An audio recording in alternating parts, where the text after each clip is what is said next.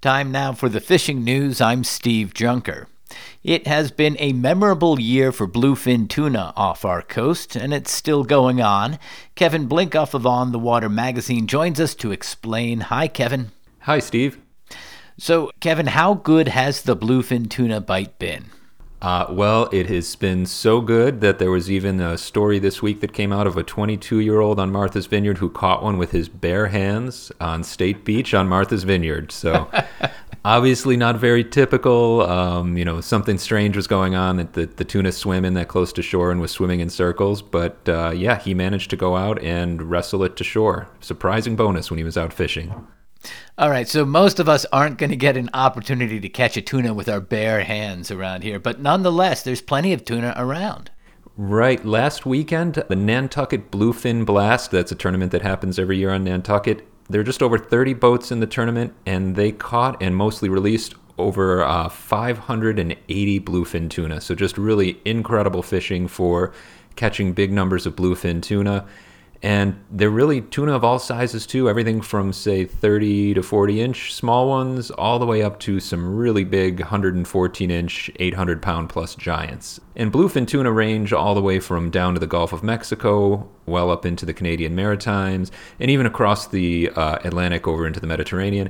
But I would say right now, especially on our Atlantic coast, the best bluefin tuna fishing is in Cape Cod waters. For folks who might want to get out fishing, the best bet is to get onto a charter. Charters are really the best way to go if you've never been bluefin tuna fishing before. Charters will have all the permits, and you can actually keep an extra fish when you're on a charter boat. And they tend to know where the bite is because it can move a lot from day to day. And you really do need some good gear to be ready, especially if you're going after the bigger bluefin tuna. You can do it on your own personal boat as well, and a lot of people do. If you do, just make sure that you have the right permit. You have to buy a federal, what they call an HMS, that stands for Highly Migratory Species Permit. And you have to make sure that at the end of every day of tuna fishing that you report your catch to the federal government. They need to know what you caught and what you released because they do manage the fishery very closely. Tuna is a super important species for the commercial fishery and for recreational fishermen, so they need to know exactly what's being landed so that they can change the rules and make sure that they're taking care of the species. Now, obviously, it's great to see so many tuna around here. What do we know about the state of the species overall? Tuna are tough because they do range so widely and they are a species of the open ocean. But generally, like I said, they're managed very tightly. They keep track of how many are being caught commercially.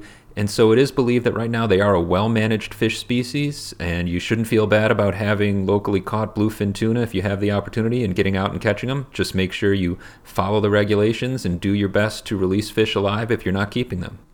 Okay, how about closer inshore? What are you hearing about inshore action, and what should we be looking for heading out this weekend? Well, the smaller cousin of the bluefin tuna, the false albacore, that fishing has been, depending on the day, anything from okay to very good, all along the south side of Cape Cod, really from out to Harwich all the way to Woods Hole, down along the Elizabeth Islands.